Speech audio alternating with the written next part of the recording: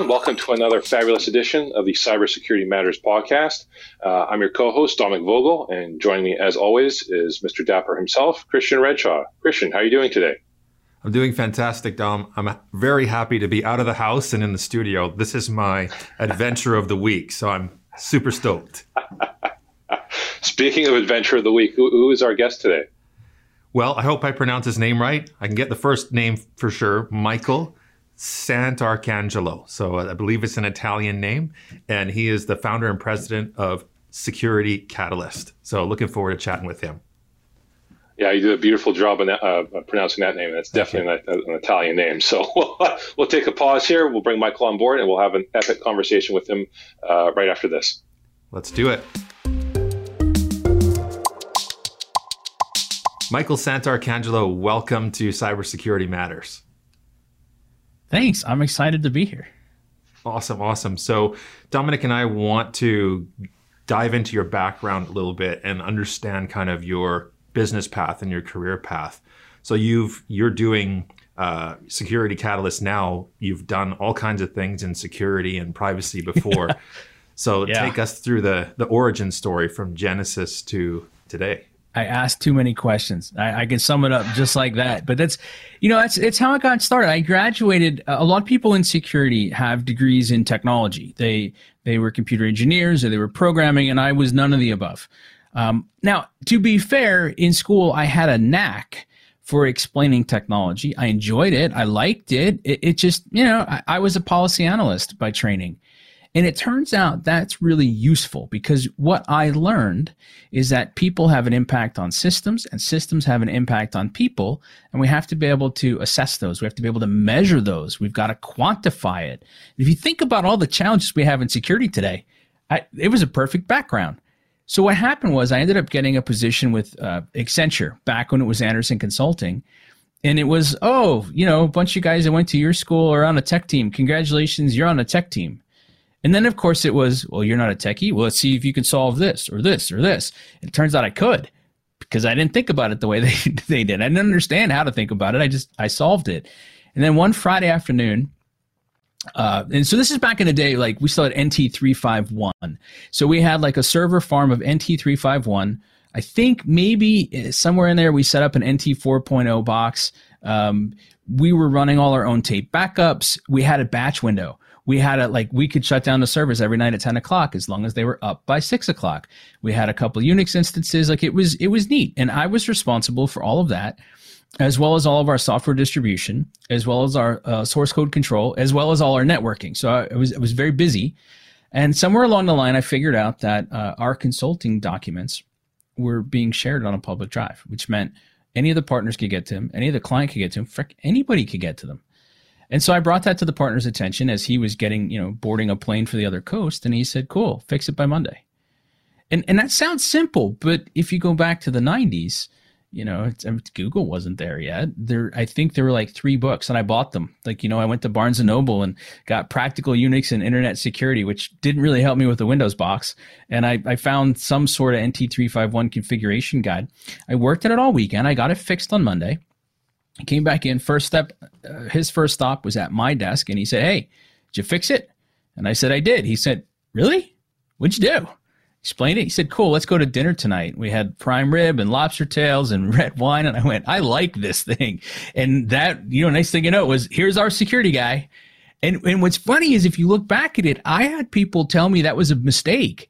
Michael, you're going to ruin your career. You're going to pigeonhole yourself. Why would you do security? What's wrong with you? By the way, I just don't have an answer to that question. And so that just, it led, they were forming up a really cool group. There were about 20, 30 of us based out of Chicago. And we solved some of these really gnarly security problems in the early days. And then that led me to a couple different startups in and around New York City for a couple years. And in those startups, and even at my time at Accenture, I got known for explaining security differently than other people. And so at a time where we had partners selling the work out instead of, to us, to our competitors, it turned into, hey, Michael, you need to take midweek and fly to all these different places and go present security. And I can remember I was at a place I was in Detroit. I'm pretty sure it was Detroit. And I made a reference to Tommy Boy just on the fly. Like it was like one of those that pops in your head. You just say it. Everybody laughed. 500, 600 people in the room, they all laughed. And I went, oh, this is good. I like this. We could do more of this.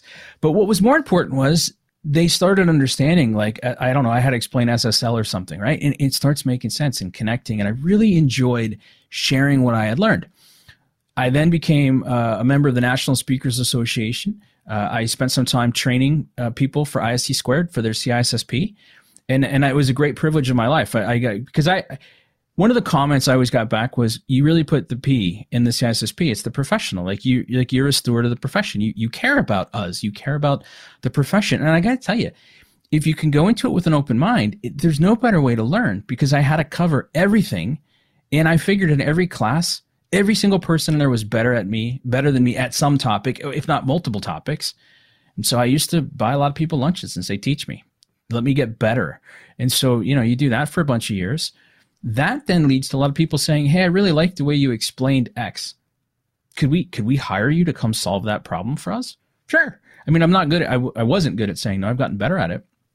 And so I would say, the first 15 years of my career was a lot of going and solving really gnarly problems with people and helping them and connecting them into the business and saying, well, but hold on, I don't understand, right? I'll be the dumb guy in the room. Help me figure it out. And then starting to take what I was learning and share that back. So I wrote a column, I wrote a book, I did a bunch of podcasting, and I'm always interested to share, because I liked it when people would come back and say, well, it didn't work for me. Cool. Let's go figure it out. let's go solve that. Let's go do that next. 2015, I was doing a talk on leadership and communication. So, there's some stuff in there, like I guess 2004, 2005-ish, I was asked if I could start teaching security people how to communicate better. So what started as speaking about security became communicating the value of security. Fun stuff in there, because now you got to start thinking about value. You got to start learning all these different things. And my approach has always been, right, I prize agency. So it was never a, hi, I'm Michael, this is how I've done it, do it this way, right? And a lot of people, when they want to learn how to communicate, they're asking, how do I present better? And that's neat. But what I really was focused on was, that's the last 10%. Let's go work on the first 90% and get better at it. And so I've spent, 2 decades now really looking at how do we communicate value? How do we craft better stories? How do we communicate what counts so that the other person understands and we have a sense of whether they understand or not? So that leads you into leadership, that leads you into communication. And in 2015, I had done an event and at lunch, one of the sales folks gets up and says, all right, well, I'm so-and-so from so-and-so, because that doesn't matter. And we paid for lunch, so I guess I'm here to sell you. And you could have gotten whiplash trying to count how many heads just were checked out and ready to go. Then he said something that sparked me, and he said, I've been selling you guys for a decade. I'm going to tell you what it's really like. And I went, oh, this could get good. Not like salacious, just more like, yeah, this is going to get real. And yeah, no, it totally did. It was a complete waste of time. And I sat there because I had just come off of doing my stuff. And I said, all right, now that I'm sitting in this chair, if I'm trying to evaluate what you can bring to me as a security leader, what questions do I need to have answered? And that was essentially the birth of Straight Talk. And, like a dummy, like I wrote it, it's the back of the napkin, except for there's just a nice hotel with cloth napkins. So it was really just whatever pad they had there. And I never thought to take a freaking picture of it. So it's gone. But what happened that night was more interesting. The guy comes up to me over drinks and he says, hey, you did great. I learned a lot. How'd I do? He didn't do well. And so instead of being like, man, you totally pooched it, I tried to be really nice, right? I was trying to be very artful. And I said, well, I think you really missed an opportunity there. Yeah. So apparently that's punching a sales guy in the gut, especially in front of his sales team. So he bounced, well, what would you have done? E.F. Hutton moment, right? Bar gets totally quiet. And I busted out the questions. And I'm watching his team get super excited. I'm watching the CISO standing around me get super excited. And then with no malevolence, right? No anger, I turn to the CISOs and I say, hold on though. If he puts a PO in front of you today and you sign it, how many of you can go back and get this approved? Or how many of you could answer these questions to the satisfaction of your organization? And then it was a really busy night and the next couple of days. And there you go. That's the birth of Straight Talk. My last 5 years has been working on that. And today what I'm privileged to do is I help security leaders deliver recognized business value. So I focus on still security and how we apply it and how we apply it in the right situation. But I get a lot of time now to look at business, to look at communication, to look at leadership, to look at personal development, and to help really good people that are working really hard but don't see the value, and other people don't see the value, because if we don't see our value, we don't show our value. I help them get recognized. I help them deliver the value that other people need and earn the recognition for it, to be seen contributing. And I can't think of anything I'd rather do in my life. So it's fun. It's been a long road. Like, I'll tell you, up until last year, if you'd asked me what I'd done, I maybe could have given you fun stories, but running a business and trying to really pinpoint the problem that you solve and the value that you bring, and then aligning that with something that you like doing, that was a gnarly ride. I mean, that was 20 years of trying to figure it out, but I think I'm there. So I'm kind of thrilled. Mike, you and I have known each other for, I'm going to say since the early 2000s, and long time. It's been a long time, right? And I've always appreciated your amazing energy and different approach or mindset to security. Again, it's because you didn't come up through through the traditional path, And one of the things which I know you and I have talked about before, but I'd love to get your thoughts on again, is in terms of cybersecurity. Like, a lot of the problems that we're dealing with now, still, like problems like patch management, we've been dealing with those for 30 years. Why is it that there's some problems that in the cybersecurity industry we can't solve? Is it because we're still just looking at it through an IT lens? What do we need to do to sort of solve yesteryear's problem before we even start solving today's problems? I think that's a great question. I mean, and I mean it sincerely, because I liked even the way that you framed it up. Like, are we looking at it with the right lens, or why, or is it just that intractable? So I think the answer, let me set the stage this way. If you talk to enough people that have been doing this for 20 years, you either get a, man, this is awesome, or, oh, we're still doing the same things we were doing 20 years ago. Except for we weren't. We're not. We didn't have all the cellular devices. I mean, back then, man, if you had a desktop, that thing was on a desktop. If you had a laptop, that was also on a desktop. You weren't putting that on your lap. And today, the pathways and the things that we can do, they're mind-bending. So I think the question to ask is, how many of the assumptions did we make 20 years ago were accurate? And it turns out not very many. How long is end of life? Look, anybody who lived through Y2K, those systems were all supposed to be done by the 80s. That was the end. We're still running mid-range. We're still running, we're still doing all of these things. I think what happens is we struggle to define the problem. And because we struggle to define the problem, our solutions aren't clear. They're not elegant. And that's what happens, right? Because, think about it, right? You say, well, take the problem of patch management. Okay. Wow, that's not a problem though, right? It's a family of problems. Because if I run a vulnerability scan and I come back and I say, oh, all right, Dom, you got 5,000 high priority patch, vulnerabilities on that server, or on these servers that you're responsible for. Okay, well, how many patches is that? How much time does that take to compile them? How do they work with what I have in my current environment? Are they going to break something? If they break something, what am I supposed to do then? Do I need to do them now, or can I do them in a patch window? Do I have a patch window? I mentioned early in my career, we had batch windows. Like, I could take a system down. I could apply a patch. If it didn't work, I could roll it back. I had hours to work with. We don't have that anymore. So I think it's interesting to say, have we solved it or not? I don't know. I've talked to companies that have spun up in the last decade that are all, right, what do we say now? Cloud first, cloud native, whatever we say, right? It's the marketing side of it. But they built very purpose-driven, very segmented virtual machines that they can spin on a second. Okay, they need a patch, apply the patch. Good. Didn't work? All right, roll back. And they can stay very up to date with it. So I think the secondary question is to say, what's the real risk of not having it? Oh yeah, we'll point to the big things, and we'll point to the big failures, and we'll hold out a big failure as a systemic failure of the entire industry. I don't know. Here's what I'll counter with, and I'll start by saying I haven't looked at the data in a couple of years, but the last time I actually looked at it, if you guys are familiar with, right, on the retail side, we talk about shrinkage. So that's the stuff that falls off the back of the truck, that never makes it, that breaks, that gets stolen, all sorts of other stuff, right?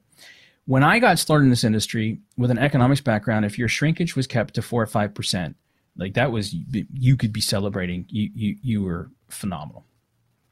Around the last time I calculated it, we were hand wringing over the $450 billion a year lost to cybercrime. The problem was nobody said relative to what? 450 out of what? Turns out it was 80 trillion, which was like, 1 point something percent, point something percent. At that same time, the global retail community was celebrating that they got global shrinkage down to 1.5%, 1.59. They thought that could never happen. They're doing high fives and backflips, and we're hand wringing in security saying, well, we're failures, we're screwed, we're done, it'll never come back. I don't think we look at success the right way, right? I mean, is security there to patch all the things, or is security there to protect the business and the stuff that matters most, to allow it to function, to fulfill its value?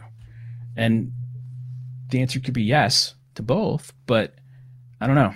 That's kind of how I see it. To your point there, I think it's looking at it not just like you said, through a narrow lens. It's asking the right questions, unfolding the various problems that make up that issue. And the other thing which I wanted to get your thoughts on, I know you mentioned it at the beginning, so that art of communication, and especially. Yeah.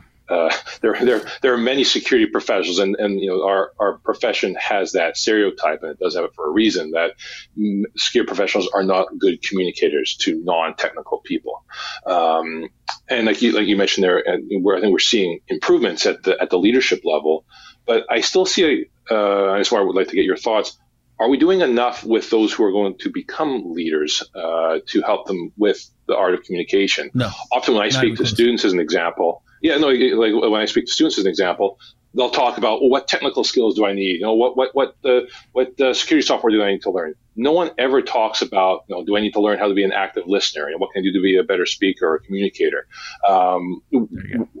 How do we make that shift? So we should focus less on the technology, and not to say the technology is not important, it is, but there's an overemphasis on the technology. I think there's a couple things we can do. First and foremost is to debunk the myth that great communicators are born, that they're not made. Mm-hmm. I'm not sure if that's ever true. Certainly we've been around people who can tell a fantastic story, and that's a lot of fun over a couple beers. But the reality of it is, a lot of people who got into technology did it because we like the technology. There's a meritocracy to it, and my work can speak for itself. Except for that doesn't exist anymore, certainly not in security. And so the challenge is, how do I take somebody who said, well, I'm not good at it, I was never good at it, I say too many ums and ahs, P.S. no one cares. So the thing is, how do we help people realize that you can learn it? Oh, wait, you can learn it like you learn engineering. You can learn it like you learn a skill. There's an art to it, no question, but there's also a science to it. We never teach people the science of it. We never show them. We never show them that it's not all about presentation. Sometimes it's about how do you break down the message? How do you assess the audience, break down the message, connect the right pieces together, rehearse it, and then present it in a way that they understand it? How do you then evaluate and measure your performance on it? How do you then improve? It could be the same way that we handle a lot of other stuff. And that's usually, that's been my approach, is to just help people see it differently and start to get some of that confidence. And then to your point, then we can get into the real stuff, that the active listening and the white space, the pauses, the things that aren't being said, all the really good sides to communication. And that's what allows us to choose collaboration over competition. And I think that's when we'll really see a difference in this industry. But broader too, I don't think we do a great job at teaching leaders how to lead. I don't think we do a good job of teaching leaders about the business. It's kind of like, okay, you've been here long enough. Good job. Here's your promotion. Don't screw it up. And then we have people terrified to go ask for help. And it's nuts. We have to knock that off too. Michael, I love what you said there, and I want to squeeze in one more quick question at the end, but I believe it's an important question. So what you do, what you're talking about, it has so much to do with the cybersecurity practitioner and the cybersecurity leader in organization. You care obviously very deeply about someone in that position and helping them really stand out and enable the business that they're in. What do you think that a business can do or an organization can do to facilitate cybersecurity? In other words, looking at it from the other side, what can leadership do to set the tone and to improve communication from their side and really help the practitioner, because it's like, it's a lagging department in so many, if it exists at all, in so many organizations. The right way, the thing where I've had success when I work with executives or I work with boards is to be willing to admit what they don't know and to just ask the questions and say, hi, I don't understand. Help me understand. And so what happens a lot of times is somebody says, well, I don't understand. And in security, it gets translated to, they don't care. I've never seen that bear itself out at all. The problem is when we say cyber, most people hear spider, and a natural instinct for a good number of people is to kill it and kill it with fire. But now we know that spiders are good for the garden, so I can't kill it, but I don't understand it and I don't want it here. No way, no how, no thanks. So the challenge is, if you're in a leadership position and you don't understand it and you don't have time for it, how do you ask a different question? Like, for example, instead of saying, this is one of the ways I lead out, instead of saying, hey, are we going to have a breach here? Right? Just say, what happens when breach happens? What happens when a breach happens? By the way, one quick note on that too. I really disdain this whole assume breach approach. I like anticipate much better. It's a lot less defeatist. Anticipation is a good thing. So if there were a breach, I get it. It's likely. Okay, cool, whatever. If there were a breach, what happens? Who am I supposed to call? What am I supposed to do? What do you need from me? And I think those are good questions.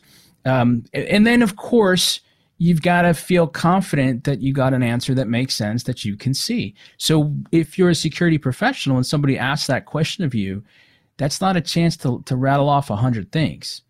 Stop and ask them what they think they need. I mean, usually when we work it from the other side, it's the same thing. What do you expect from security?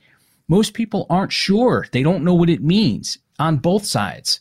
So it's a dialogue, right? It's not a conversation. It's not a debate. It's a dialogue where you try to get to understanding. And the way you do it is you ask different questions. You share stories. You point to actual examples. You show your work, or you show the situation and say, hey, what could you do here? Help me out. And then you find it goes a lot further. That's amazing wisdom, Michael. Thank you so much for sharing that with us today. We really appreciate your time.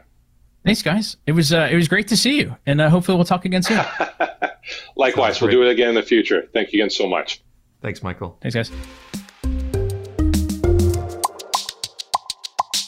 Wow, what a fantastic episode, Christian. I mean, Michael is such a speaker. I mean, I think he could just speak for hours on end. You asked him one question, but curious to know your immediate thoughts from that conversation. For sure. It makes our job easier. It's, I think podcast mode definitely took over for Michael. He is a podcast host himself. So he obviously did a fantastic job. You can tell that he cares about businesses, but he cares about cybersecurity professionals as well. So it really stands out to me, the depth of his character to concern himself with the security issues of a business as well as all the issues concerning cybersecurity professionals. Absolutely, and for me, the thing that I really loved what he was talking about was really about focusing on conversations and asking questions rather than just being someone who gives answers. The way to move ahead is to ask a lot of questions. Have dialogue, not just one-way conversation. Have that dialogue, and also that notion of not just accept that breaches will happen, but anticipate that breaches will happen. I thought those were very, very powerful mindsets that he shared with us today. 100%. And as always, I want to make sure that we give special thanks to our loyal listeners and viewers for spending part of their day with us. We hope that you enjoyed today's episode. Please be sure to check out the Conversations That Matter YouTube page to check out the previous episodes as well as other amazing podcasts under the Conversation That Matters banner. But until next time, be well, be safe, and we'll see you next time on the Cybersecurity Matters podcast.